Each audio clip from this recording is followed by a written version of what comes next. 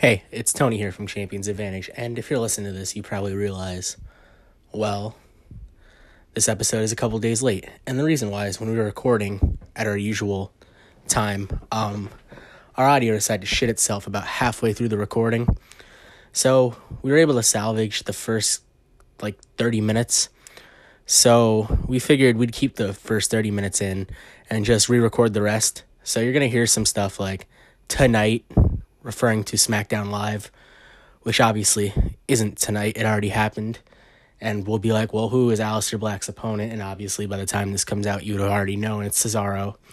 But we just figured there's enough quality stuff in the news that we'd keep it and just record the last couple segments that we needed and release it late. So we hope it doesn't take away from your enjoyment of the episode. So without further ado, here finally is this week's edition of Champions Advantage.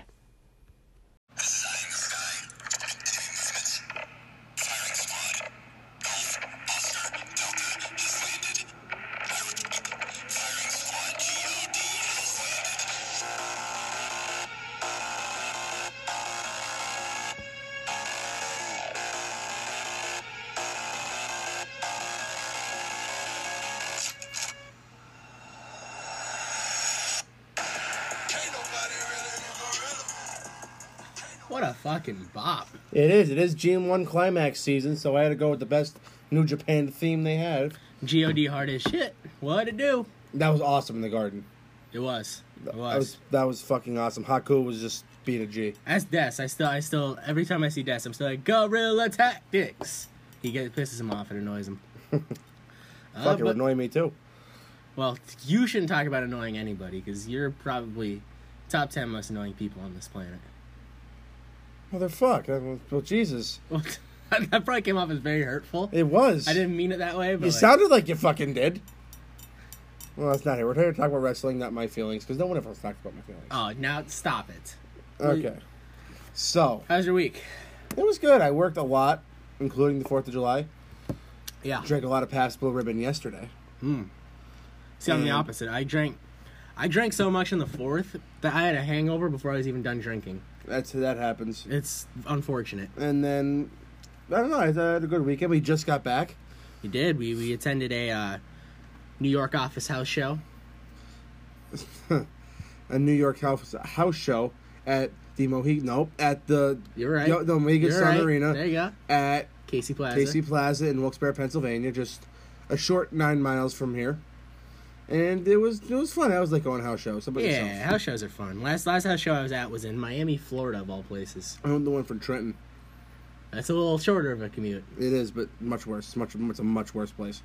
I can attest that is true. Miami is beautiful. But yeah, we got a action-packed show coming up for you folks. It is. It's squished in like an ice cream sandwich. Got a little bit of news, new contract news, some other miscellaneous stuff, some injury return news. And thankfully, everybody chilled the fuck out on Twitter. Yeah, more or less for a week.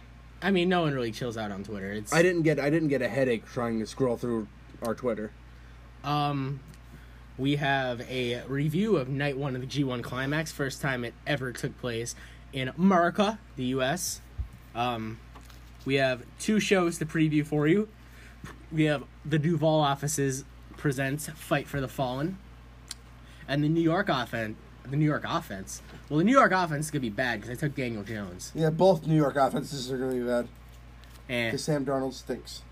They got Le'Veon Bell though.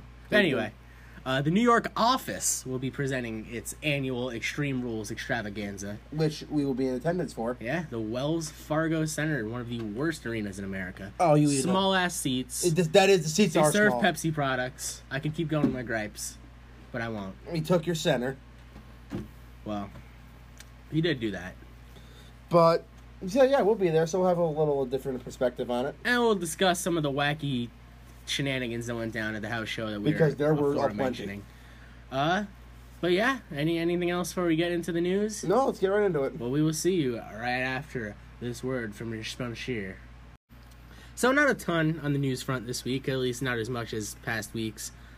We got some news. I guess you want to start off with some contract news that might just be a little too sweet? Oh, yes. It has been reported. I don't believe confirmed, but it's confirmed. That the Good Brothers, Luke Gallows and Carl Anderson, have re-signed 5-year Supermax contracts with the WWE. Sean Ross Sapp did say that he heard they were for like big money. I can see it paying for me big money. So because they knew other companies take it that shall remain unnamed. The Duval office would be in for a lot of money. So, what do you think? I mean, I think it's good. I love them both. It seems like since they were working this out, since they got this worked out, they have reemerged. And where do they go from here? Here's what I'm gonna say. Like I said, I'm sorry, I have ODD. He was bending a poster, and it was driving me crazy. My ODD was kicking in, but like I said on I almost said the WrestleCon Super Show. Wait a minute. You have OCD, number one. What did I say, ODD? Yes. That's funny. I was so confused. Maybe I have ODD too. I don't know. Yeah, I don't know. But I also almost said in the WrestleCon Super Show, it should be a lie.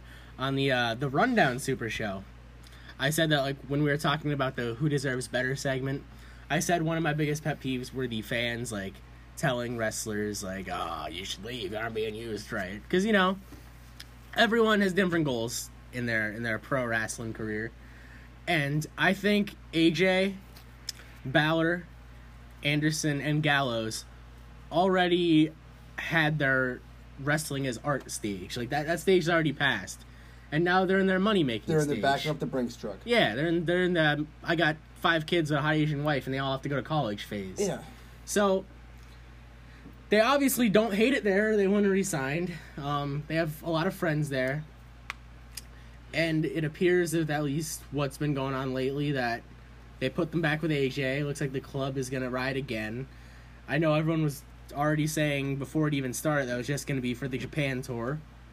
Well, that tour's over. That tour is over, and it looks like that they are still doing something with them, so that's good. Like, I love Gallows and Anderson. I want to see them on my TV more. I think they could have great matches with the Revival. I think they could have great matches with whatever they decide to name the Vikings this week.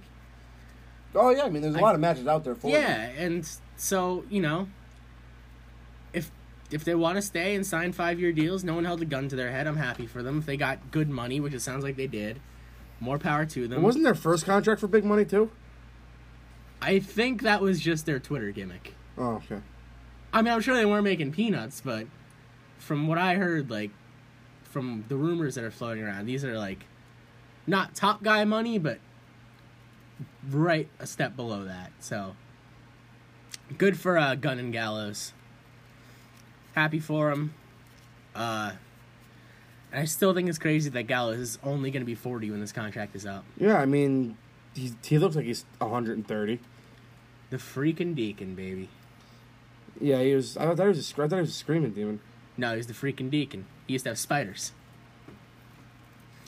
Then he was Fake Kane. Then he was Festus. Then he was Luke Gallows. Then he was Doc Gallows in TNA. And then he was Doc Gallows in New Japan. And now he's back to Luke Gallows because that's WWE's intellectual property and they own it. Anything else to say about the GBs? No, I'm glad they're back. They have a lot of matches out there. I mean, I like to see Machine Gun get a run on his own because I think he's tremendous. But I'm happy they'll be around for the next 5 years. First foreigner ever go to the final of a G1. Yes. And he lost to Naito. I think it was Okada. Well, Okada, I know it was one of the big It was guns. either Okada or Tanahashi. It was one of the two. I think it was 2012. Whoever won in 2012. I think it was Okada. Actually, I'm 99% sure it was Okada. Doesn't matter. It does, but anyway, let's move on. So, up next. Oh, this is your time. This commercial bullshit, as the now named Tony Two Rants Stop. needs to talk about. Should never put that into the universe because it's awful. And I know it's awful, and you're just gonna keep saying it. Oh yes, I know. That's why you're top 10 most annoying people. You're just backing that ass up. That's what I do. Did you have the WWE original CD back in the day? I did. Put a little ass on it. It's fantastic. It's, I forgot about that song oh, how could you forget about that? because there were so many other amazing You songs. know On what? You know what? Fair enough. Undertaker sang a song. I don't suck. I don't. That was legendary. I had that CD perfect, and for my car. Not my That's car. Quite the tunes to listen to on the road. Oh yeah. But anyway, so a revelation came out a few weeks ago. And I don't know if this story is true, but I want to believe it so bad.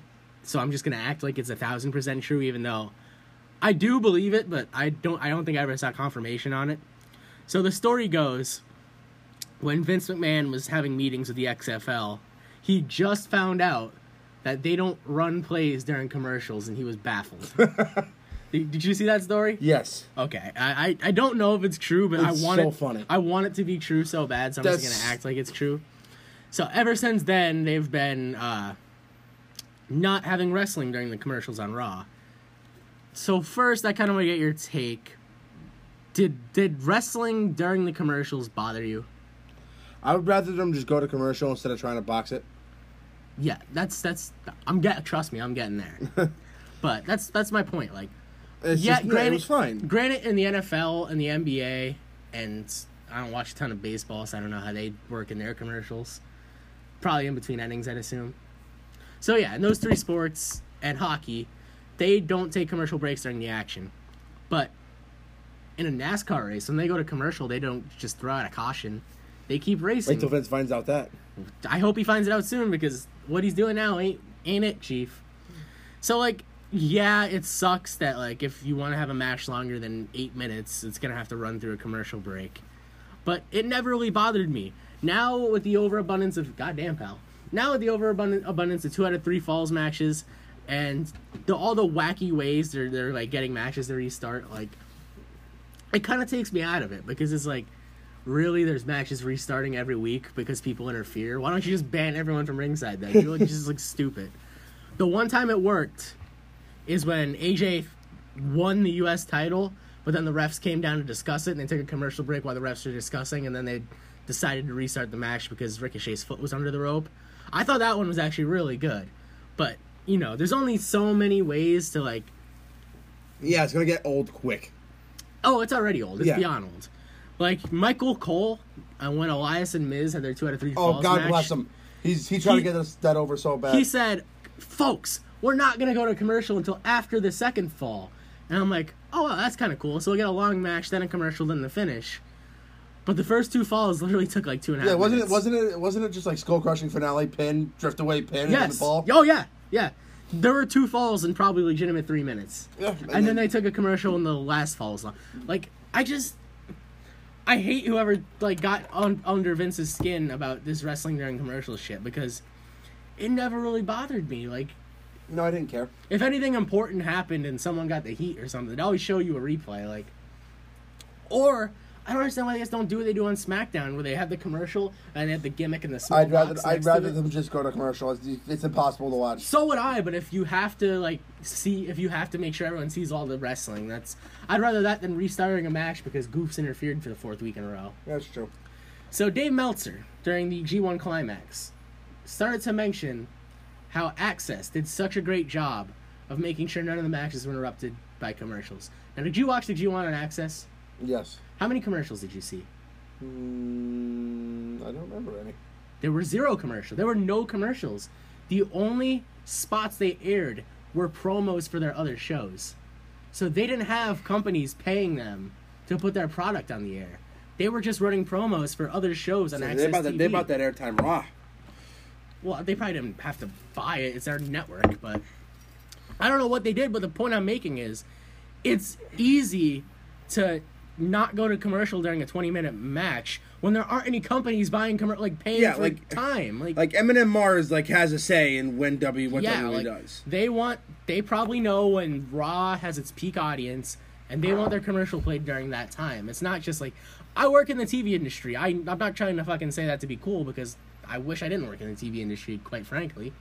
But, like, the way advertising works is certain advertisers pay specifically for their spots to air at certain times. So, granted, could the WWE write the whole show around those times? They could, but they're not going to do that. It's just, I don't know. I just thought Dave was being a jackass. And I respect Dave. I think he's like that sometimes. But, I don't know. Now, anything else you want to say about commercials during... No, just go to them. Just go to them. Don't insult our intelligence. Our intelligence is being greatly insulted. I know, but there's little things they can do to not insult it, and that's one of them. So, what's up next on the docket? The intellectual savior of the masses is back. He is. According to him on his own Twitter, said he's been away for 2.5 years, and he's time to come back as Damien Sandow. I don't know his real name. It's Aaron something. I don't know if Aaron Stevens is his real name. That was the name he won. That was his first name he won under in WWE, the first run. But I know his name is definitely Aaron. Yeah. And in TNA went as Aaron Rex. He called himself the Millennial Slayer. How do you feel about that? Oh, Jesus. It could be funny, because he got over a stunt double gimmick, which... He's pretty much gotten over everything he's done. Yeah, and I think he's great. I mean, the company's throwing some money at him. It's good to have him back. It's always good to have some of those guys back, because I was a fan of his when he went, and if he comes around again, he might get a better chance. So do you see him signing with a major company, or just kind of doing the indie gimmick? I see him signing with a major company. Maybe not right off the bat, but definitely after his indies. Any particular guess on what company you think he might land? I think Vince will be after him again. Well, they're after anyone they're threatened by, so we'll see. Or it depends how much Impact can have to offer him. AEW is not exactly looking for talent right now, but I'm sure they would make an exception. Are you sure? Because I'm not. But anyway, yeah, it's always good to have someone back in the business. I enjoyed the Damien Sandow character before it became a comedy act. And even once it became a comedy act, he still made it work. But I really did love the original Damien Sandow character. I think I was the one guy on earth that loved Team Rhodes Scholars. I think. Oh, I love them too. Okay, I'm glad I'm not too alone then. Do you remember when him and Cody parodied the New Age Outlaws? Yes. Do you remember when they made fun of Dr. Shelby and Kane hit him with the uppercut? Well, yeah, of course, it's Kane. Remember everything that happened with Kane. But yeah, it's good to see Sandow back in the business after taking 2.5 years off, and we'll see what happens. Up next, Randy Orton is back from a neck injury that neither of us knew he had. Yeah, there's a report on Fightful.com that Randy Orton is getting ready to come back to the ring from a neck injury. It wasn't taken as a very serious neck injury, but he hadn't been seen on TV since his match with Triple H at Super Showdown, and he hadn't wrestled since, I believe, June 10th in a house show against Aleister Black. So he's been off pretty much a month. Sounds like they're getting ready to ease him back in. What would you like to see young Randall do upon his return? I'd like to see him put Aleister Black over. I think that could be who could be knocking. Could be who's knocking on the door. That very well. It says he's running the action, and soon, I mean, yeah, it could. I feel like it's a great Find person. out tonight, I guess. Yeah, I feel like that's a great person to have put over Aleister. I mean, and they were working together on the house show loops before Orton you got don't hurt, get so. like there's not many stamps of approval you can get that's better than Randy Orton's on that company right now, or in that company right now.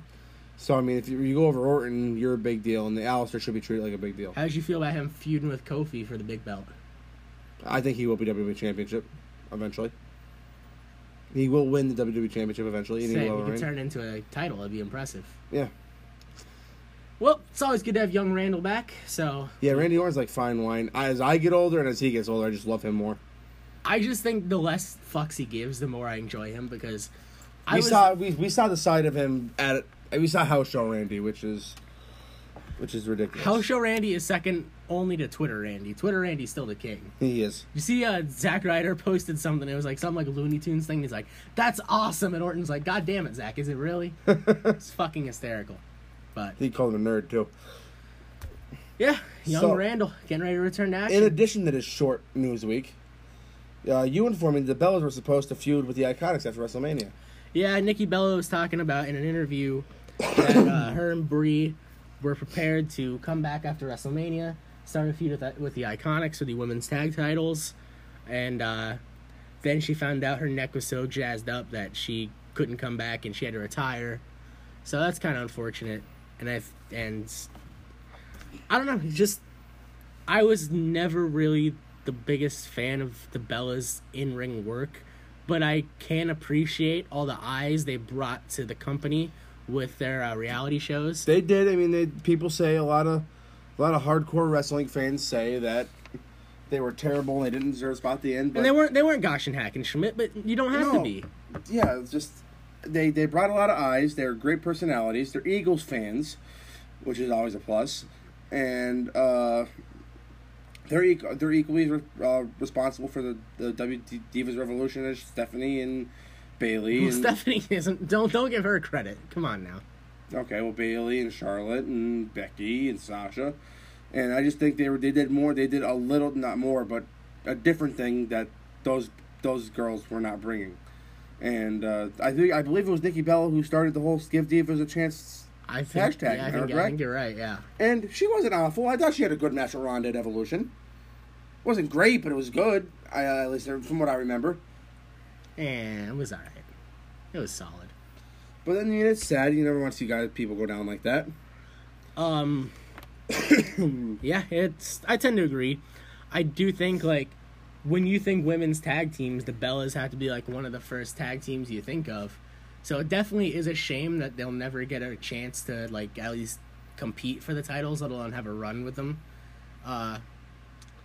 You gotta think that when WWE created those titles, along with the Boston Hug connection, they probably had the Bellas in mind. Absolutely. And now that prophecy won't come true. Maybe that kind of explains why they haven't been doing a whole lot with the Iconics either, because they probably had this whole Bellas thing shoehorned in, and then it kind of fell out from under them, and they couldn't pull it off. So, I don't know. It's kind of a shame that the women's tag team titles are basically a joke already. Yeah, they really dropped the ball on that one. But I mean, slow news week this week. Yeah, and I'm not complaining because we still have plenty to talk about. And do you want to run through the house show right now? Do you want to do that right here? We can do that right here. Yeah, we can do it right here. So Sunday night we attended a Raw live event from Wilkes-Barre, Pennsylvania, the Mohegan Sun Arena at Casey Plaza. And I hate being the guy to talk about attendance, but it's part of wrestling, so I'd say it's an 8,000 seat arena, maybe 2,500 people, I'd say. 2,000 people, somewhere in that range. Probably about 2,000. Yeah. Which isn't horrible, but it's bad. But, I mean, and that's kind of one of the discussion I want to have at the end of this about the value of house shows and if they're still necessary in 2019. Because the house show I went to in Miami, huge arena, American Airlines Arena, the house that LeBron James built. Well, I guess it's the house that Dwayne Wade built. I got to respect to Dwayne. But giant 21,000 seat arena, maybe 3,000 people there. So it just seems like house shows in general, and that was 2017 before the whole attendance catastrophe started. So I think it just goes to show that house shows haven't been a draw in a while. I think Dave Meltzer said like house shows haven't been profitable since like the mid 2000s. Oh, Jesus. They're basically money losers at this point. So we'll talk about the value of house shows and if they should continue to have as many after we run down the show. But I know you took notes on this show, so do you want to get us started running down the show? I did. No. Here's what I have. Start match by match. So the opener. I said the opener was Becky Lynch defeating the Sassy Southern Belle, Lacey Evans in a WWE Raw Women's Championship match. And then the Revival came out. Oh, yeah. The Revival were great. And it took them 15 minutes from the time the music started to start the match. So because they were hugging and they were arguing with people. They were ripping up signs. It was incredibly 80s Southern heel. I felt like I got transported to Jim Crockett Promotions in 1983. It was awesome. Like, they took a picture with an FTR sign and then ripped it up. And threw it 20 rows back. Like, this guy... Like, this wasn't just a sign that said FTR. Like, they were fully drawn on this sign. Like, this guy put a lot of effort into this sign. And, you know, they come out, they'd be nice. They took a picture of the guy in the sign. And then they took the sign and launched it about 20 rows back. It was hysterical. Yeah, like you said, then they get to the ring. They're getting into it, fans. Fucking Dash Wilder is flexing and pounding his chest. Scott Dawson is just, like, strutting around. They hug each other. They go on the apron and hug each other. They do a top rope hug, which I haven't seen before. Scott Dawson tries hugging the referee, but the referee ducks and then hugs Kurt Hawkins. They did a double off the rope hug. They did a double off the rope hug. They both ducked. Yeah, it was. I wish they would have did a springboard hug, but no flips, just fists. I guess we can't. No, yeah, it's very on brand for them. Yeah, they were trying to embarrass Chuck Taylor and Trent Beretta. They were. They probably were too. And then the Revival lose by DQ and keep their titles, but Hawkins and Ryder jump them. The Vikings come out and make the save, and the Usos make the save for the Hawkins and Ryder, and it turns into an 8-man tag, and the babyfaces won after a very fun match. Super kicks everywhere. Yeah, and Scott Dawson once again. Scott Dawson might have been the star of this house show. He had a great sell after the super kick where he like flopped under the bottom rope and like did like it was just he flopped like a dead fish. It was great. It was what house shows are meant to be, fun. Like you'd never see something like that on TV because you know what it was overdone to the point that it was ridiculous, but it was still hysterical. If that makes sense. Oh yeah, it was. He was pacing up and down the ramp. Oh, it was great. It was awesome. And then during the 8-man tag, I couldn't watch the action because I was just staring at the heel corner. Because even the Vikings were like hysterical. They were all into it. Oh yeah, they were having a blast. And then after this match was the last match before intermission. Ricochet, Cesaro, and AJ Styles for the United States Championship. Ricochet pinned Cesaro because, of course, with a standing shooting star press, and it's the best match of the show so far. Yeah, it was a fun little match. Cesaro was wearing the bar tights because long live the bar. He was doing the bar sign, too. He was doing the bar sign. A lot of We Want Sheamus chants. A lot of CM Punk chants during this match. Yeah, fuckers. This crowd they didn't know what they wanted all night. Yeah, we were confused. We were spitting around a bunch of fucking marks.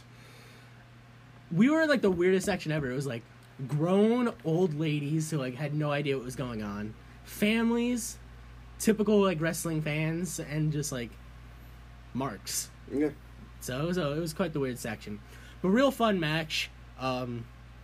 Like obviously at a house show, they're trying to give you a good show, but they're not going all out to risk killing themselves, especially when there's a pay-per-view next week. That being said, watching Ricochet float around effortlessly, like at like going half speed at a house show, makes me jealous of how athletic that guy is. It's like, oh yeah, he's absurd. Unbelievable. Absurd. He was doing springboard drop kicks like I get out of bed. Like it was just like second nature to him. Real fun match. He hit the "we can't call this the code breaker" because Chris Jericho works for the competition on AJ, and he followed that up with a standing shooting star on Cesaro. Got the 1, 2, 3. My favorite part of this match was when Ricochet dumped Cesaro out of the ring and he did like his superhero pose where he like flips and does a backflip and like, you know, sticks the pose. But then AJ just hit him in the back of the head from behind. And AJ working heel was fun. It's the first time I've seen him work heel since 2017. So he's getting back in the groove of being heel. He needed heel. to get freshened up too. He did. Babyface character is running a little stale. The babyface racist was just running out of time. Next match. EC3 in the club defeated the Lucha House Party. This was also hysterical. This is great. I knew EC3 was going over the minute he came out, and he had all the enthusiasm in the world pointing at his letters. Oh yeah, he was ready. He was torqued. He was ready to go. And just like EC3 got DDT'd and he sold it by just sitting there. It was fucking hysterical. This is why house shows are the best. Like you don't see this shit on TV. And then Gallows and Anderson hit the Magic Killer on Grand Metalik, and EC3 acted like he just won the fucking world title. Oh yeah, he went nuts. So I hope they have something. I love EC3. All right, next the weirdest match of the night. This is your favorite match. Natalya and Naomi. Good so far. So far, so good. Yeah, we're defeated the team of Tamina and Sarah Logan. Which, dear Jesus, with the roll up, this match was not good. Let's not even talk about it. Yeah, it went like 6 minutes, probably 4 minutes too long. Main event: Corbin, Wilkes-Barrett's favorite son, Corbin, and Seth Rollins went after it, and they had a fun little match. Yeah. Eventually, Lacey Evans came down and interfered, and they put the boots to Rollins. But then the man, Becky Lynch, made the save. They both hit Corbin with a double team, throwing him through a table. Rollins hit the stomp, 1, 2, 3. They sent the crowd home happy. Overall, a fun time was had by all. It wasn't a big crowd, but it was a very vocal crowd. The crowd was hot, pretty much into most things. They weren't into the 6-man, but it was right after intermission, and it was the fucking Lucha House Party, so I can't really blame them. Great shirt they have. Buy it. Well, go ahead. I dare you. Okay, I'm doing it right now. Go ahead. The club did get a pop when they won, so people do care. But yeah, I had a good time. I don't regret. It's not like we paid a lot for the tickets. I think the tickets are like $20, so it's not like I regret paying $20 to have a fun night of wrestling. So, Anything else in the news before we move on to G1 Climax 29? Not that I can think of. How about you? I think we're pretty much squared away. We talked about the house show, talked about everything, so let us move on to the G1 Climax right after this.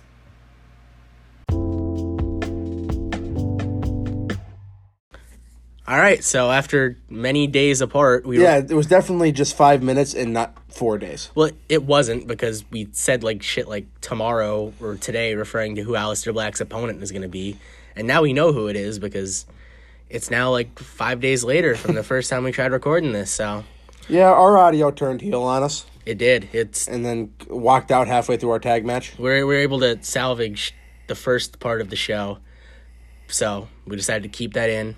Because we had some interesting, we had some house show discussion. We talked about some news that was going on, and we just decided to keep it in. And it's like we ended on a cliffhanger. So now we're back for a part 2, even though this will all be one episode. I'm just kind of rambling right now. Let's get into the G1 Climax for the first time in history. The G1 Climax was the actual tournament, a night of block action, was held in the United States of America at the American Airlines Center in Dallas, Texas. And there was 14 people there. Why do you gotta be such a heel? No, you're fine. I'm not being a negative Nancy, but there was nobody. It filled up. Keep telling yourself that. I'm not telling myself that. Look at pictures of the main event. Like, obviously, see what I think. I think the sections that were completely empty, they didn't sell those tickets, and they just decided not to tarp it off. Because if you notice, the sections that were completely empty were by, the entrance stage. Yes, I did notice that. So I think they weren't selling those tickets. In the shot. Well, yeah, that's I don't know why they didn't tarp them off. It was very, they were in every shot. Yeah. It does not leave a good impression. No, you're fine. You're fine. We're recording this on a device that's not our usual recording device, and Mike is paranoid that it's not recording, so he has to keep touching it, even though I'm telling him it's fine. Okay. Yeah, we're good. All right, that's awesome. So, hopefully our audio doesn't sound like complete shit, because this is just we're trying to make chicken shit at it. We're trying to make chicken salad out of chicken shit. If we were trying to make chicken shit out of chicken shit, we'd have a pretty easy job. Yeah, we don't. So, we aren't going to go over the undercard because it's worthless. It's not worthless. There's some good action there. There was good action, but it's pointless.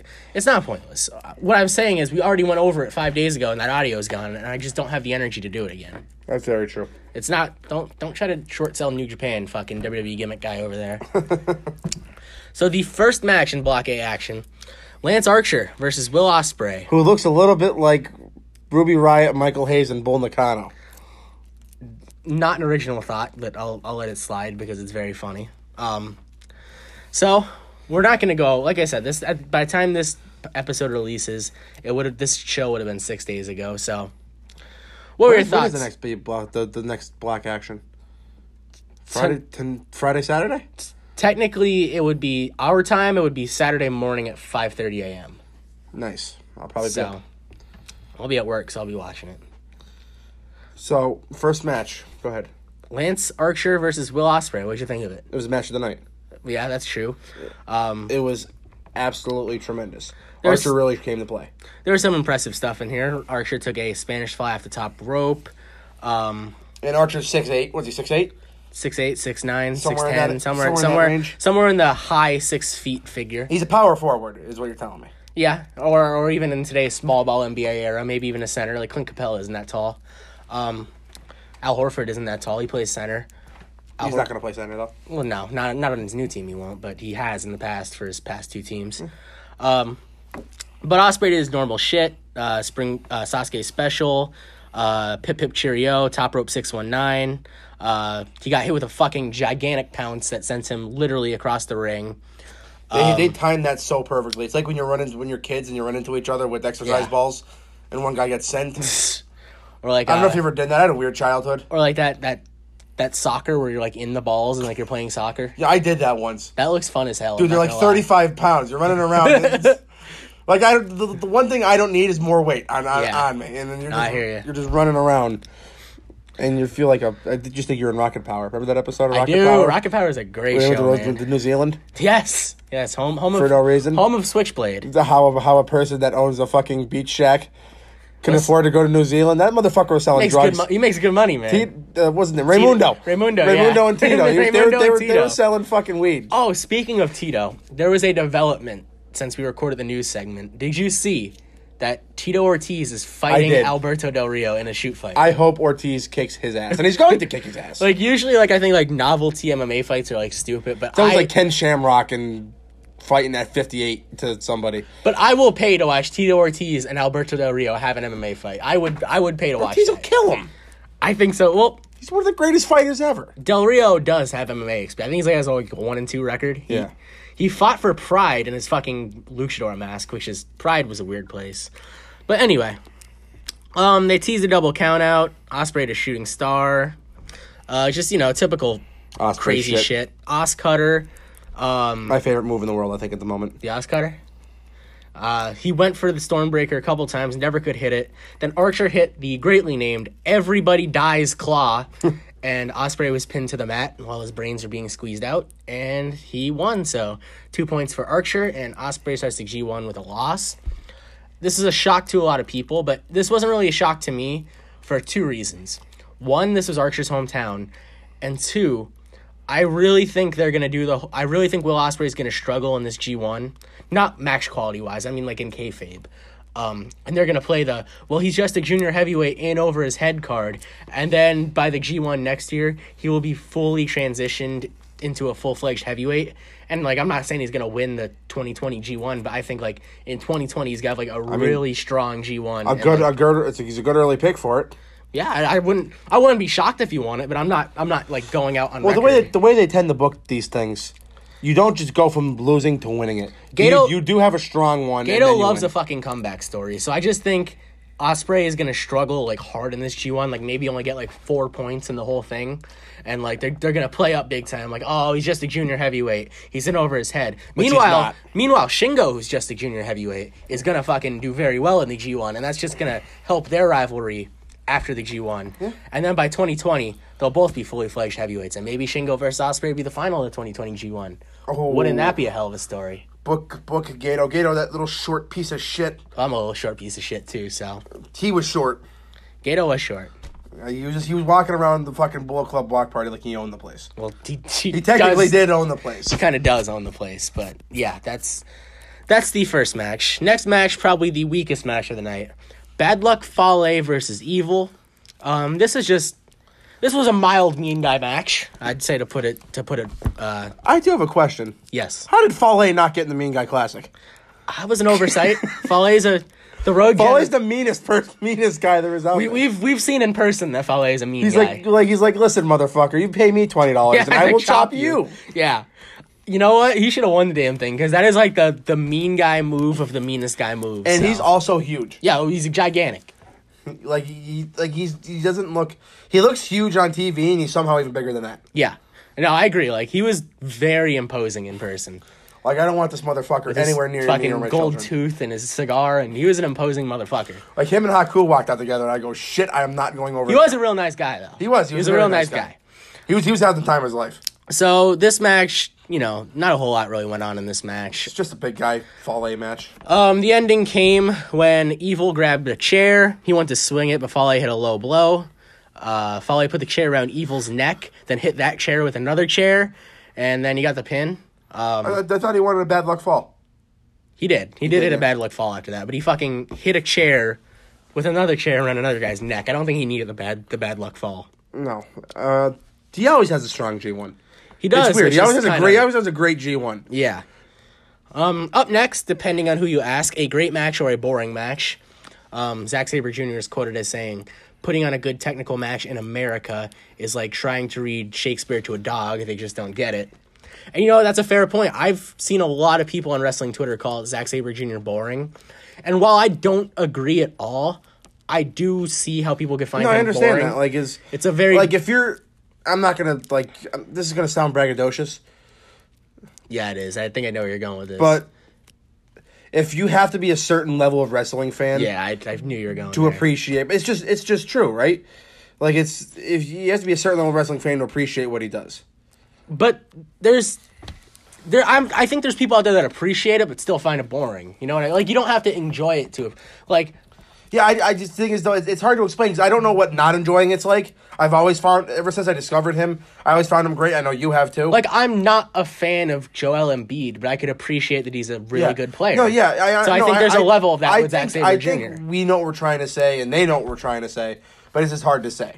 But anyway, let's get into the match. Because we've been talking about just how beautiful he works. Zack Sabre Jr. is my pick to win this block. Since long before we... I've gone on record. I've gone on record and said Naito and ZSJ in the finals, with Naito winning and then being double champ at Wrestle Kingdom. It's been my prediction since day one, and I think that's where it's going. But let's get into this match because Sanada, another great technical wrestler that some people also find boring. I saw someone who had a pretty interesting take. For someone who's as good in the ring as Sanada, how can he be so bad at facial expressions and have no charisma? Which is a very fair criticism. But that's also part of his gimmick. Like, his gimmick is Cold Skull. Yeah. Like, he's a Cold Skull. He goes in there and wrestles and he leaves. He has no reaction to... I do love how, like, everyone in LIJ, like, Naito will hit the eye pose and the fist up in the air. Bushi will spit out water. Shingo will do the weird thing with his eyes. And then Sanada just takes off his mask. Like, everyone has, like, their little pose, and Sanada just takes off his mask. Sanada was my pick to win this block. Sanada is your pick to win this block. You have Sanada winning the whole damn thing, don't you? Yeah, I do. So let's get into this match. There was a great exchange where they kept countering roll-ups into other roll-ups, and, like, they went on and on. There was, like, sunset flips, backslides, inside cradles, like, all these roll-ups and other roll-ups. Sabre gets Sanada an armbar. Sanada gets the ropes. Sanada hits a drop kick. Then Sanada rolls out of the ring for a 19 count, gets a sip of water, just really milking it. Then Sabre Jr. does the same thing, goes outside, and just dicks around with the fans, tells them all to fuck off. And the finish came when Sanada reversed the clutch into a pinning combination and got the win. I enjoyed the match. It was kind of slow-paced, but when you're going 20-plus minutes, that's all right. Yep. The match built very well. The finish was great. And after the match, ZSJ put the ref in a couple wacky submissions because he was pissed that he lost. He did put the... Don't even know the name. Can't even name them. Well, the names of his finishers are already ridiculous. They're like, yeah, what is it? It's like 11 words long, isn't it? Yeah. It's like something with napalm death, and there's a bunch of them. He names them ridiculous things all the time to see if Kevin Kelly could remember the name of them. And to his credit, he always does. So, up next, Kenta taking on Kota Ibushi. And this match, I don't want to call it a squash, but Ibushi kind of was on the wrong end of this one. Yeah, he did not get a lot in. So they beat the hell out of each other. Kenta had a series of kicks. Ibushi sold him big. And Kenta hit a knee lift and the PK. Couple knee drops. He teased doing the bear knee drop, but they did the gimmick where, like, jumps over him and, like, kicks dirt into his face like he's a bull. So, then Kenta went to the top, hit a clothesline, 2 count, tornado DDT, but Ibushi cuts him off with strikes and dropped him with a German. Ibushi sent Kenta to the floor with a backflip kick. He tried for Pescado, but Kenta caught him with a knee in the landing, and this is where Ibushi absolutely fucked up his ankle. Oh, he destroyed it. And he put pictures of it on Twitter, and it didn't look good. He's probably taking bumps already. Yeah, oh yeah. I've no doubt that he's just... Kota Ibushi loves putting his body through trauma. Yeah. Easily a masochist. For sure. So Kenta draped Ibushi over the barricade and hit a double stomp, which looked nasty. Ibushi's head hit the barricade on the impact. And then Kenta ended up winning with a shitty GTS that they showed a replay of for some reason. Yeah, it was awful. His knee came nowhere close to his head, which, you know what, for all the head trauma that Ibushi has taken, that's a great thing. A broken orbital's always got to do. Left to do with his face. It's a great thing that knee came nowhere close to his head, but I don't know why they showed a replay of it at the angle they did, where you clearly saw the knee hit him in, like, the pec. But Kenta got the win. After the match, they embraced, and Kenta helped Ibushi up to his feet, and they shook hands. And then the main event, for the first time ever... Happy for Kenta. Yeah. I just hope he makes it through the whole tournament without getting hurt. Which is a very big risk. The main event, a very historic happening. For the first time in America, we had Kazuchika Okada taking on the ace, Hiroshi Tanahashi. Did you see the picture floating around Twitter today of Hiroshi Tanahashi holding condoms? I did not. I think there were magnums too, so. Good for him. Good for him. The ace is a fucking... The ace in the hole. God damn it. That's a visual I didn't need. You mean you're gonna dangle that in front of me and not let me take it? Pause. Mega pause there. Oh, Jesus. Super pause. Let's just move on to the fucking match. Yeah. So the crowd, they got a standing ovation before they even touched. The crowd chanted New Japan. Then they locked up. Okada did the deal where he teases, like, patting you on the chest and says he's got to break clean. But then Tonic just fucking slapped the hell out of him, and it was on from there. Bunch of signature move teases early. Then eventually the finish came when Okada hit 3 Rainmakers. And this is a very good match. Like I said, we kind of gave, like, the very, very, very, very, very, very short Spark Notes version of it. Just because by this point, it's irrelevant. A week ago. We just wanted to talk about it. Yeah, we said we were going to talk about the G1, and we talked about the G1. One thing that's very cool about this, I don't know if it's going over anybody's head, this is the 2 greatest wrestlers in history of promotion. Yeah, probably. And they're wrestling in Dallas. That's just, it's absurd to me. Yeah, home of the fucking Mavericks. And the Cowboys. Well, I'm talking about the arena, not the city. Dirk played in that arena. Cowboys are from Arlington. They are. They were never from Dallas. They're liars and they're cheats and they're steals. They're steals? They're steals. What does that even mean? I don't know. Fuck Jerry Jones. But this was... Goddamn, pal. He had that wrist for a while. Yeah. At the end of this match. Like, Tana kept, like, hitting him, and Okada kept wrist control, never let it go. Tana did some stuff you haven't seen in a while. He hit the high fly flow to the outside. Got some airtime on that, too. Bunch of dragon suplexes. He looks healthier than he did. Okada pulled out the spinning tombstone. Yeah, Tanahashi's been, like, consistently beat up for, like, the past 3 years. I mean, he's also 40 years old. Yeah, and, you know, he's done it all. It seems like the injuries have just been piling up lately with the knee and the arm and just... The elbow and all kinds of shit. When it rains, it pours. But he looked a little healthier in this match. It's weird seeing tombstones in the home state of The Undertaker just being a setup move, including a spinning tombstone. Like, when Undertaker hit that jumping tombstone on Shawn Michaels at WrestleMania 26, that was death. That was literally the end of his career. Okada hits a... No, it wasn't. Well, it should have been. I blocked that out of my head. Saudi Arabia doesn't count. Okada hits a spinning tombstone and just picks him up to clothesline him. So... Yeah, it's just a lariat. But it's beautiful. So it's a spinning lariat. It's like a twisting. You got extra momentum by twisting the guy out of. I don't know. It works. It works for him. Well, I mean, I think they'll be going after. They'll wrestle again for a belt eventually. Yeah, I mean, I don't know how much time Tana has left, but he just signed a new contract, so. I mean, he'll wrestle probably till he's 50 here or there. I mean, Nakamura said he wants to go until he's 45, so it's possible. He's close. But speaking of wrestling for title belts. Oh, brother, motherfucker, segue like a mall cop. Paul Blart? Yes. We want to send you to our friends, Pro-Am Belts, who make custom belts for every occasion. They made the Turnbuckle Topics Network belt. They did. Which is a beautiful, beautiful piece of leather and gold plating. Or as Kevin Nash says, a piece of tin. Piece of tin. At least Kevin Dunn doesn't say that. Kevin Dunn. The disgust in your voice right there. But keep going. So any occasion you need a custom belt for. We say it every week, but it's the perfect idea for a fantasy football league if you have, if you're committed to it. Like I said, you said you had your league for 10 plus years. So yeah, this is our 10th year anniversary. Much like Evolve, so congratulations. Yeah, much like Evolve. So yeah, whatever the scenario you need a custom belt for. Maybe you just want to be a fucking mark and get a custom belt. There's nothing wrong with that at all. Pro-Am Belts is the place to go to get it. They have great quality, and they could do stuff from basic shit that'll cost you $150 to as intricate as you want to get it. And they get intricate. Yeah. So what you're going to want to do is you want to go to Pro-Am Belts, look at all their templates, upload your design, do whatever you want to do, and then you're going to put in the code TBT15 off. And that will save you 15% off on your custom belt order. Super fast turnaround times. The guys at Pro-Am Belts will have your custom belt to you in no time, and it'll be ready for whatever occasion you need it for. So that's Pro-Am Belts. We want to thank them for doing business with us and making the Turnbuckle Topics belt. It's a beautiful piece.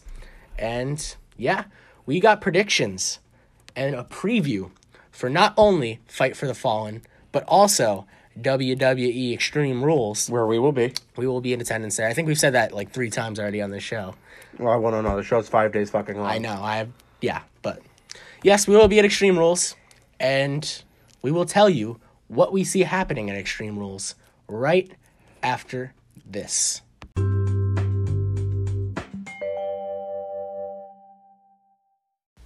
AEW's third official event takes place tomorrow. It is Fight for the Fallen at Jacksonville, Florida. It'll take place at Daly's. Duval. It'll take place at the Daly's Place Amphitheater over there in Jacksonville. And all the proceeds from the gate will go to the Jacksonville's Victim Assistance Advisory Council to help victims of gun violence. Very prevalent at this moment. That is a very great thing to do. So let's get into the matches, starting with the pre-show match. So the pre-show match is Sonny Kiss versus Peter Avalon, who will also have Leva Bates. So I guess you want me to go first? Go ahead. This is a tough one. I mean, it's only the third show, so we don't really know who they're pushing and who they're not pushing yet. Just because Leva Bates lost her match due to Peter Avalon's interference, I'm going to say that Peter Avalon is going to lose his match due to Leva Bates' interference, because that just seems like it makes sense. That's exactly what my pick was. So I'm going Sonny Kiss. So that's exactly what my pick was going to be. I think Sonny Kiss is going to have a bigger part in this company than I think certain people think he will. You're talking to Jim Cornette? I'm talking to anybody. Okay. I'm not talking to anybody specific. Okay. Definitely nobody in Memphis. But, or Lexington, or the fuck Louisville. Nice try. Louisville. I love you, Jimmy. But I that's going to be my exact same pick. Leva's going to cost him. It's actually, I think, pretty obvious. Yeah, it just makes sense. All right. The second pre-show match is absolute insanity. Jimmy Havoc, Darby Allin, and Joey Janela versus MJF, Sammy Guevara. He's going to kick your ass. And Sean Spears. He's going to call you a virgin. He's a piece of shit, is what he is. Oh. In the best way, he's a piece of shit. Oh, yeah, I agree 100%. Like, he's so good at what he does, I'm not liking him. I'm going to hate him. Like, just out of respect for him. Yeah. So this one's kind of, I don't want to get on AEW's case too much here, but, so I know that MJF and Cody being friends is just like a storyline that's going to lead to MJF using Cody to get ahead. Probably it all out. But MJF was one of the first guys to rush out to Cody's aid after Sean Spears hit him with a chair. So I don't understand why they'd be teaming up. I know, like, on Twitter, like, MJF was like, oh, I have to team up with that piece of shit Sean Spears. And they're, like, playing it up like they don't want to team up. But I just don't understand why you'd book them to team up when they are supposedly rivals. But I think I'm going to go with the heel team just because I think MJF and Sean Spears both need wins. Sean Spears is about to head into a program with Cody at All Out. And MJF is probably going to be one of, if not the top heel in the company. So I think them getting a win in this match and then maybe getting in like a scuffle or something afterwards would be the way that they go in this one. I'm actually going to go the other way. Okay. Because Jimmy Havoc, Darby Allin, and Joey Janela have not won yet. I don't think anyone in this match has won yet. That's true. Yeah. That's true. Never mind. But yeah, the babyface team. Okay. Just to be contrarian. Okay. That's cool. I could see it's going to go either one way. They're going to fight after the match, after they win, or they're going to fight during the match, and it's going to cost them the match. So it's one of two things is going to happen. So I could absolutely easily see that. All right. First on the list is Brandy Rhodes versus Allie in a singles match. Oh, this is tough. I'll go first. Allie's going over. I want to say that, but I mean these vice presidents' winning records have been pretty fucking good so far. But she's not a vice president. She's a chief branding officer. I think that's a higher title. It might be. So, you know what? I'm gonna go Allie too. Brandy's not wrestling. She's gonna go over him. Yeah, Brandy's not a full-time competitor to, as far as my knowledge goes. I don't think she's gonna be competing for the women's title. Maybe I'm wrong. Maybe she will, but I think it makes sense for Allie to go over. She got a nice win at the pre-show last couple weeks ago at Fyter Fest. So I think she keeps building on momentum. They got to start building stars here. TV's coming in a few months. Oh yes, they got to start keeping, especially the undercard. Especially when they put it out there that wins and losses are going to matter. So if wins and losses are going to matter, then let's have them start mattering. Need some credibility. This fucking fly. He's being a dick. Up next, the match, maybe my favorite performer in all of AEW. Yeah. Not Kenny Omega, but the Kenny Omega versus CIMA. I think CIMA's fucking fantastic. Well, then you should pronounce his name right. Shima. CIMA. Yeah. Well, I think CIMA is fucking fantastic. He is. I think he's awesome. He's not going to win. But then though. again, he did work with Daniels and Kazarian so far. So I mean, No, he's great. I could tell you he's great. yeah. But he's not going over here. No, not a chance. Kenny Omega has another big program coming up with Jon Moxley at Better All fucking Out. lay down for him. And, you can't lose to a guy from that place, even though he already did. Yeah. But that's what he said. Omega's going over. He needs momentum going into the Moxley match, and it just makes too much sense for him not to win. So I'm going Kenny Omega. Me too. Okay, the match I'm looking forward to the most. Okay. Cody and Dustin Rhodes versus the Young Bucks.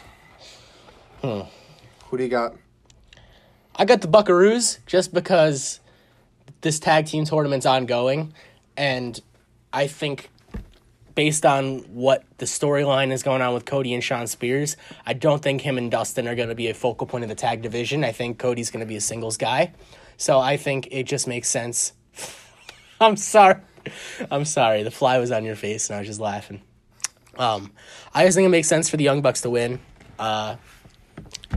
Build momentum. I'm going to keep saying momentum because it's their fault.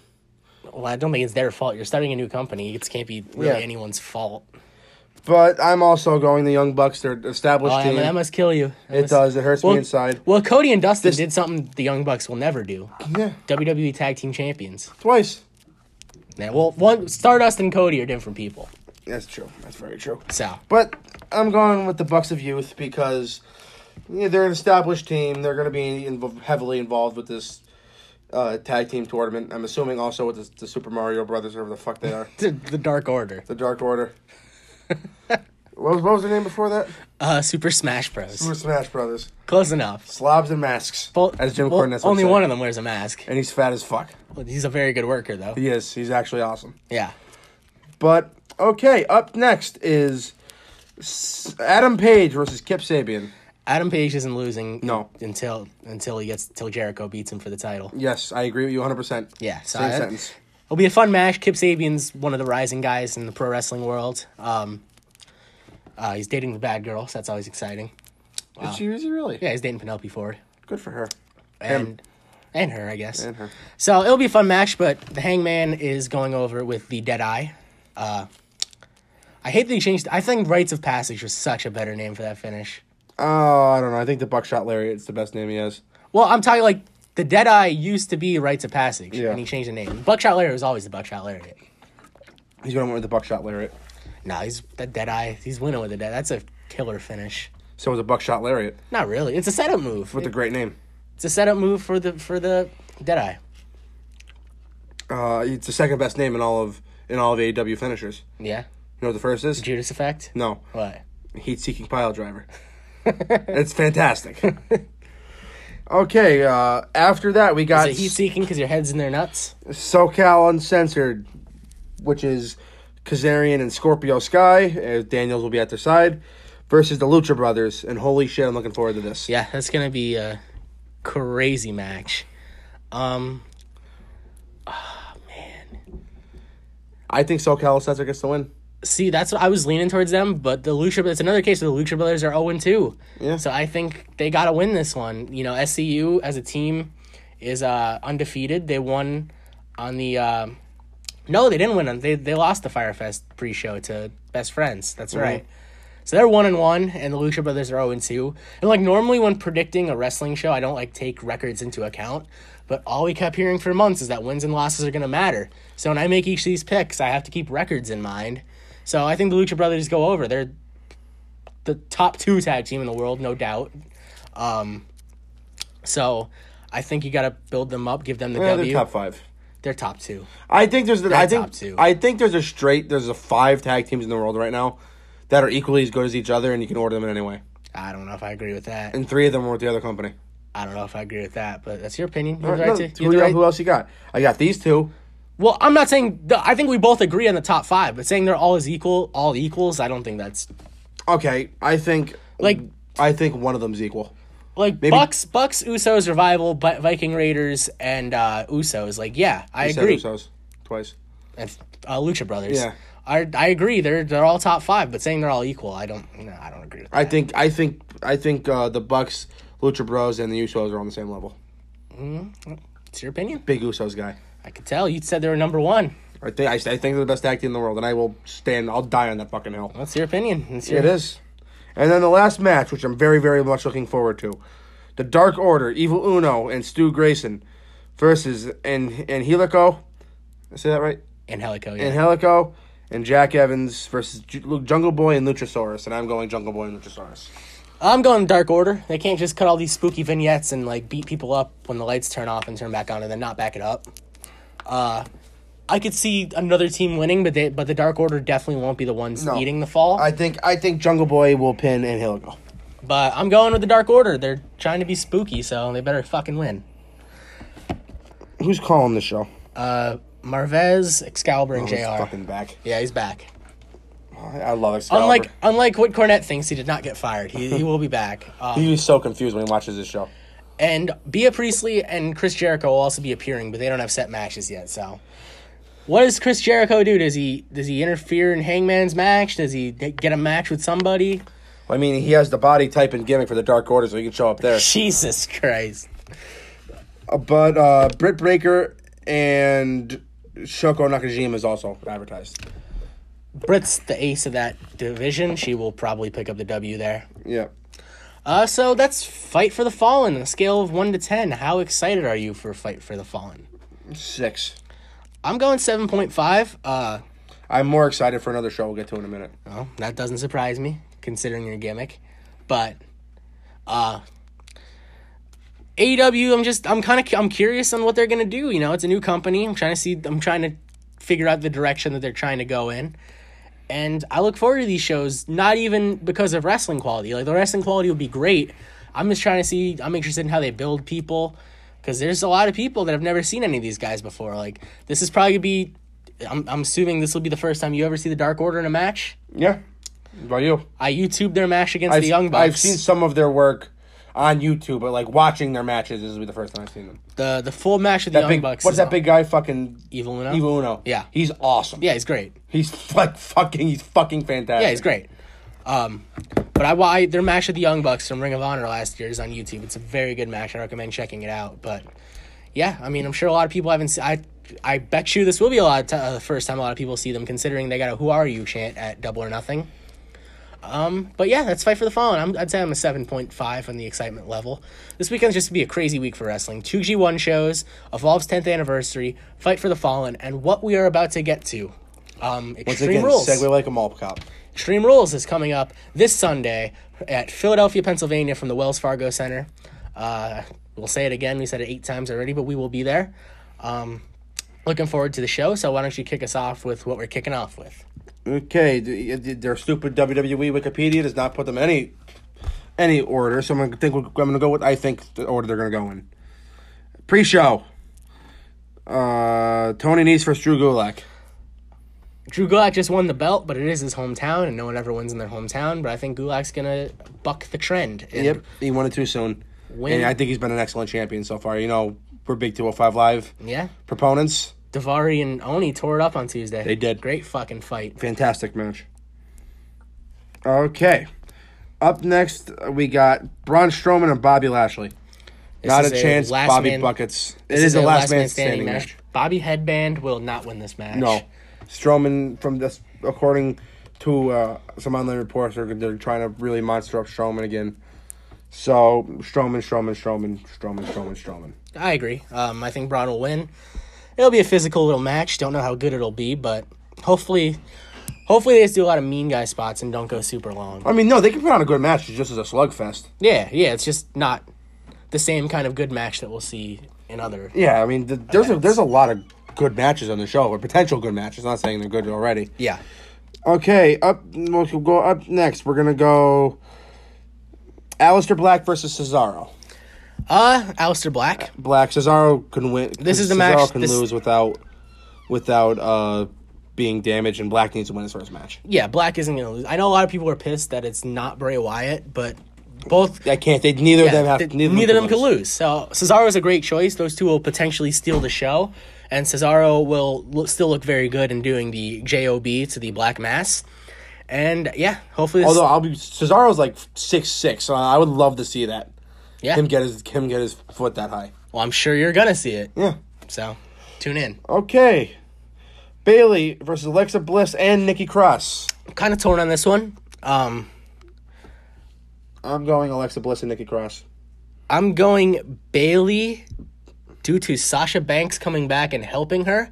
But then Sasha turning immediately. Yes, that's right. Yeah, that's the ideal situation. Yes, and I don't know if I believe it's gonna happen, but I want to believe it's gonna happen. So that's what I'm gonna pick is gonna happen. I mean, it's the obvious right choice. And then it'll set up Bayley and Sasha at SummerSlam, yes. Which I will also be at. So that would be quite full circle for them too. We've seen what they can do in August before, and at not SummerSlam, but SummerSlam weekend. Yeah. So yeah, I was getting it. I'm going Bayley winning and Sasha coming back and turning. Which is good. That's the best thing they can do. Yeah. Up next is Daniel Bryan and Rowan, a.k.a. the Vintner, versus The New Day, represented by Big E and Xavier Woods, versus Heavy Machinery, Otis and Tucky. Who do you got and why?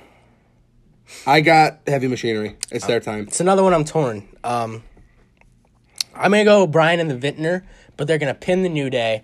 And it's going to set up Heavy Machinery versus the Vintner and Bryan at SummerSlam. Then Heavy Machinery will get their moment in a one-on-one match. I like it, but I think they're winning here. Okay, up next, Ricochet versus AJ Styles, another potential match of the night. I want to go with AJ so bad, but I don't know if they'll take the strap off Ricochet after like a month. Yeah, and according to, if you believe certain sources, they're very, very, very high on Ricochet. Like, that doesn't mean he can't lose the U.S. title. No, I mean, the money's in the chase. Not only that, but it's like, I don't understand how you could bring back the club, have them look like so dominant. He just beat Gallows and Anderson on Raw. I don't understand how he could just beat AJ Styles. I feel like that would kill the club, like, dead in the water before they're even getting started. I think you're right. That's why I'm picking AJ. You just said you didn't think Ricochet was going to lose it. I was picking AJ the entire time. Okay. Well, you do it. I'm going AJ as well. And let them go till SummerSlam. They have a nice little thing going. I'm sure they will have a rematch at SummerSlam. They have a nice little thing going. AJ can carry the stuff on the mic because we both know Ricochet's not the best. Oh, man. I love Ricochet. He's one of my probably top 5 favorite wrestlers currently. But his promos are brutal. They are. They're brutal. He needs to work with good old Paul. Just don't have him. He doesn't need to talk. No, he doesn't. Everybody doesn't need to talk. If not, give him a mouthpiece. No, baby faces don't need mouthpieces. He doesn't have to talk. But that doesn't work in this company. Okay, up next, another potential match of the night. Excuse me. The Revival, Scott Dawson and Dash Wilder versus the Usos, Jey Uso and Jimmy Uso. Who do you got and why? It's another tough one. I think the Revival is getting a good win. I hope they do, but you never know. Especially the fact that they keep refusing to re-sign makes me think that the Usos might win. But I'm going to go Revival. Hopefully they give them more than like 8 minutes. Give them 15 minutes to go out there and tear it up. Yeah, this could be a match of the night. Revival and Usos isn't a match we've seen too often. I know they don't on the house shows a ton, but I think Scott Dawson said they've only wrestled twice on TV. So, and that's not counting like 3-team matches and fatal 4-way team matches. They've only had 2 one-on-one matches on TV. But as we described, we think they're 2 of the best 5 tag teams in the world. Yeah, no doubt. I'm sure it'll be great. That could steal the show, and we're both fans of tag team wrestling. And I'm going to go Revival. Me too. They just gave him a new T-shirt, so they're going to win. Taker and Roman Reigns versus Shane McMahon and Drew McIntyre. So this is a no-holds-barred match. So I'm kind of curious with this. They just gave Taker and Roman a new T-shirt. So that makes me think maybe this isn't a one-off. What if fucking Taker and Roman won like the SmackDown tag titles? Just think about it. I know it won't happen, but just think about it for a second. That'd be awesome. And they're called the Graveyard Dogs, which is a terrible name. They've come up with worse. I don't know, man. That's bad. I mean, merchandise everything. That's what they do. graveyard dog. Like, that's so bad. It's so funny. That's so bad. It's funny. But I'm going. Well, this is, you don't even have to pick. Taker and Taker and Reigns. Roman. And I'm going to go on even further and say I think... There's going to be a Kevin Owens run-in? Is that where you're going No. for? Well, I think there's going to be a Kevin Owens run-in. That might... I didn't even think about that, but I think Drew goes on the bury Taker at SummerSlam. Casket match. No. They might wrestle at SummerSlam, but from what I heard, Taker's going to be working Mania next year, so they're not going to... Unless they do a gimmick where he rises from the dead for the 24th time. So...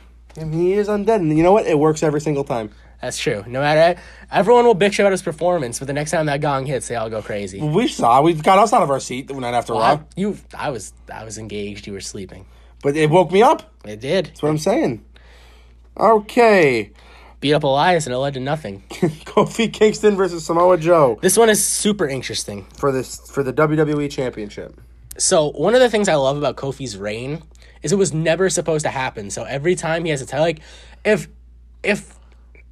Daniel Bryan was still the champion and he was wrestling Dolph Ziggler 2 pay-per-views in a row, I'd be like, there's zero chance Dolph Ziggler could win.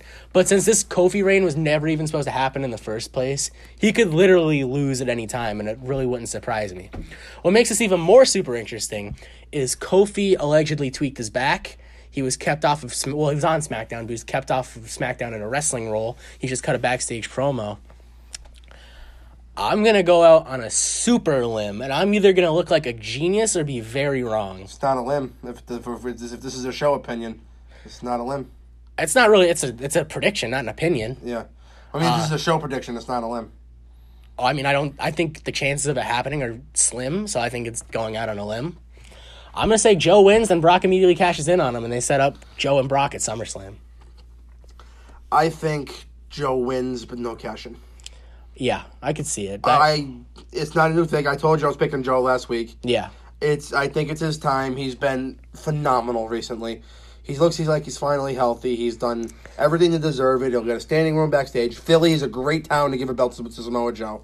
And Joe is one of the guys that could lose and it doesn't hurt him, but you can only lose so many. Look what Shinsuke Nakamura lost one too many WWE title matches and it killed him. Yeah. Joe, if he loses, let's see, he lost it. Well, he won by DQ against AJ at SummerSlam. He didn't get the belt. Then he lost to AJ the next month. Then he lost to AJ in October. Then he lost to AJ at Crown Jewel. That's 4 WWE Championship losses in a row. And then if you want to go back another year, he lost twice to Lesnar, once in a singles match, once in a fatal 4-way. So this would be his 7th. That was a great match. Oh, it was. That's why.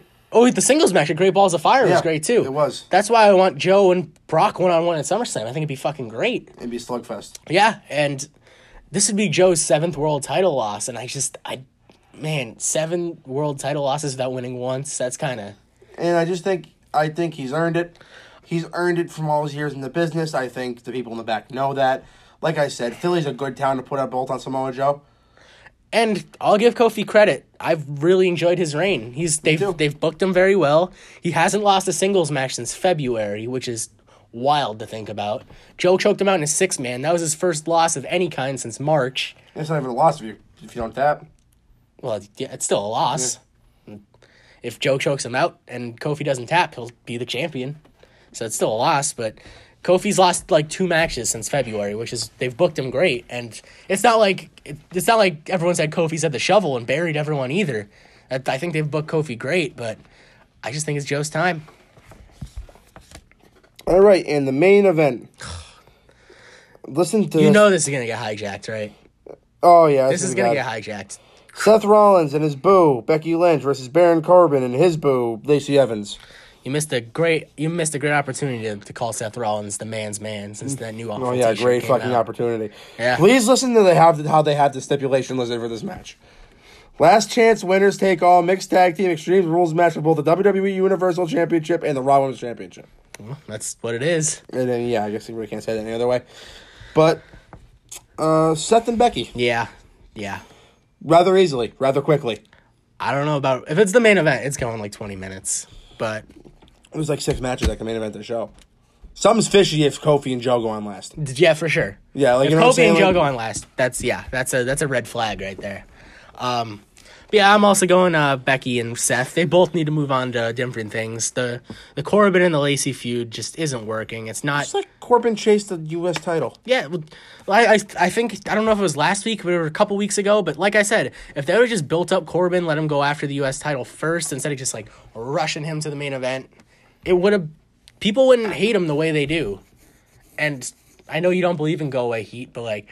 People who are booing Corbin, it's not like they want to see Corbin get his ass kicked. They just don't want to see Corbin. I want to see Corbin. Well, I know you do. You're the guy. He is Wilkes-Barre's favorite son. He is. He's awesome. He's a lone wolf. But yeah, I'm going Becky and Seth. I'm gonna go with Becky tapping out Lacey. I think that's gonna be the finish. Because I feel like there's a better. They love Corbin, so I don't think Corbin. Yeah, I feel like it's a better way to. But I mean, they love Lacey too. But I think they love Corbin more. Like they really love Corbin. How do you not really love Corbin? Dude, the guy's 6'8". He's got excellent looks, 3 great moves, a great theme song. What else do you need in wrestling? I hate the attire, but I get that him keeping that attire is because so many people hate it. That's what it is. Like, the reason he didn't go back to tights and, like, the vests is because people hate the Red Lobster outfit. Like, people fucking...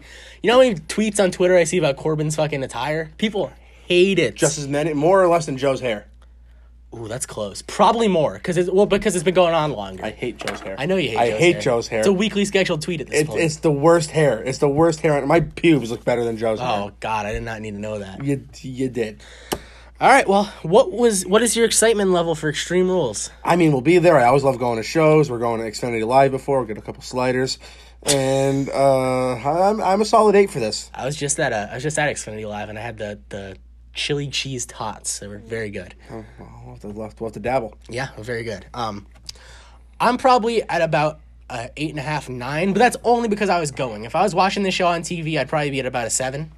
But like you said, I just get irrationally excited to going. Like, we're like 2 days. 2 days we're going to a fucking pay-per-view. I don't know why it is. I just love seeing pro wrestling in person. I always get irrationally excited about seeing pro wrestling Never had a bad time in person, other than Mania. Mania was the worst time I ever had.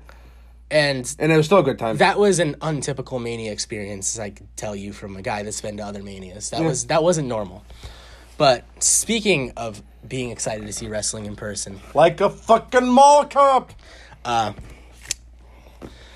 Northeast Wrestling is coming to PNC Field in Moosic. So if you're anywhere in the Northeast Pennsylvania area or New Jersey, New Jersey, somewhere in the tri-state, drive like us to see wrestling. Tri-state area, is that a thing? Are we a tri-state? Yeah, Pennsylvania, New York, New Jersey. That's what I thought, but I wasn't sure. I don't want to sound stupid. You can even say Connecticut if you want to. Some of these stars... Well, I went to Connecticut for a show. But some of these stars that will be there include the hottest man in all of pro wrestling right now, Jon Moxley, Dustin Rhodes, Rhino, Funaki, the NEW champion Darby Allin. Which I'm very, very, very excited to see Darby Allin. Oh, yeah, for sure. Renee Young, Teddy Long, Jerry the King Lawler, Enzo and Cass. And tickets are just $20. They are available at Ticketmaster.com or NortheastWrestling.com. Or if you're old-fashioned and you want to call, you could call the Rail Riders at 570-969-2255. We will be there front row. Say what's up to your boys if you go. And we encourage you to go. This is going to be a great show. Nice venue. Northeast Wrestling is like the premier indie, in my opinion. It's very good. I'm very excited to see it because I've seen some shitty indies. I saw a Riot in Altoona that you'll never believe. Yeah, this is gonna be a very high quality professional wrestling show. Just look at some of their past cards and come out and join us at Wrestling Under the Stars, Northeast Wrestling, PNC Field. And the date on that is August 18th. Kind of important to tell you the date if you're thinking about going. So once again, go to northeastwrestling.com or Ticketmaster.com to scoop up tickets. They're going fast. I think front row is like completely gone. Yep. But there's still great seats available. Come to Northeast Wrestling and come holler at your boys and see some quality professional wrestling action. So coming up next, we will tell you what the rest of the family put out this week. We're the last show this week because of our audio issues. And we will also have the highly anticipated Kane Fact of the week, so stand by. So due to our audio issues, we are the last show of the week on the Turnbuckle Topics Network this week, so you could check out all of the other shows on the Turnbuckle Topics YouTube page. So Kuda_Jr., Top of the Rope Wrestling Radio, presented Raw is Heyman. At new Twitter handle for Chris Pinero, at Bearded Chris P. Thank God, because his Twitter handle was the hardest thing to say. His pants are no longer old school. He got No, some new yeah. pants. So that's... You always want Or to his school pants are no longer old. Well, if you want to look at it that way. But at Bearded Chris P, still can't say the Twitter handle. Nothing changes. Slammiversary Review, he is the #1 Impact guy in the entire West Coast, in our opinion. I know you have... And the world. Well, yeah, but I was not saying it. I was setting you up for it, but you know... He is the rootinest, tootinest Impact mind in the West. I love how I can't say sentences, but I can say rootinest, tootinest. You can pull that shit off. Yeah. And then finally, at Lynn's Be Honest and at Ron_Musto_Jr. present So Much Wrestling, which is in fact true. So all that is available on the Turnbuckle Topics YouTube page and wherever else you get your fine podcasts from. And of course, this has been our show. I don't have to tell you about us, but I do want to tell you to follow us at Champions Pod. And now, for the most anticipated topic of the show. You know, this was voted top segment 3 months in a row in Wrestling Podcast Weekly. Yeah? Yeah. There probably is a real magazine somewhere that fucking did not vote us at all. I'm actually going to an account tomorrow. They have like a PWI from like 2011 just sitting on the magazine rack. Of course. It's awesome. But as the greatest theme in the history of wrestling graces your ears, I just want you to know that Kane has the most televised matches in WWE history with 928. It's a lot of matches. 162 more than the second place. You want to guess who it was? Second place. The only person it's very similar to him. The Big Show? Yes. I was giving my guess. I figured. Because he wrestled forever. Yeah. But 928's a lot. Yeah, you can start a lot of fire with all those matches. 162 more than the second place. Yeah, I feel like you don't appreciate what I just did there. I did. You can start a lot of fire at those matches because Yes. Kane's a pyromaniac. And you start fire matches. I don't know if you were going with that or there. But Yeah, yes. that's what it was. You think? Yes, of course. But that's it for us for this week. It took the entire week to record, but yeah, we will it's see here. you Extreme Rules. Yeah, we'll see you in a couple days. See you Tuesday, hopefully, if nothing goes wrong. Yep. So see you later after a while.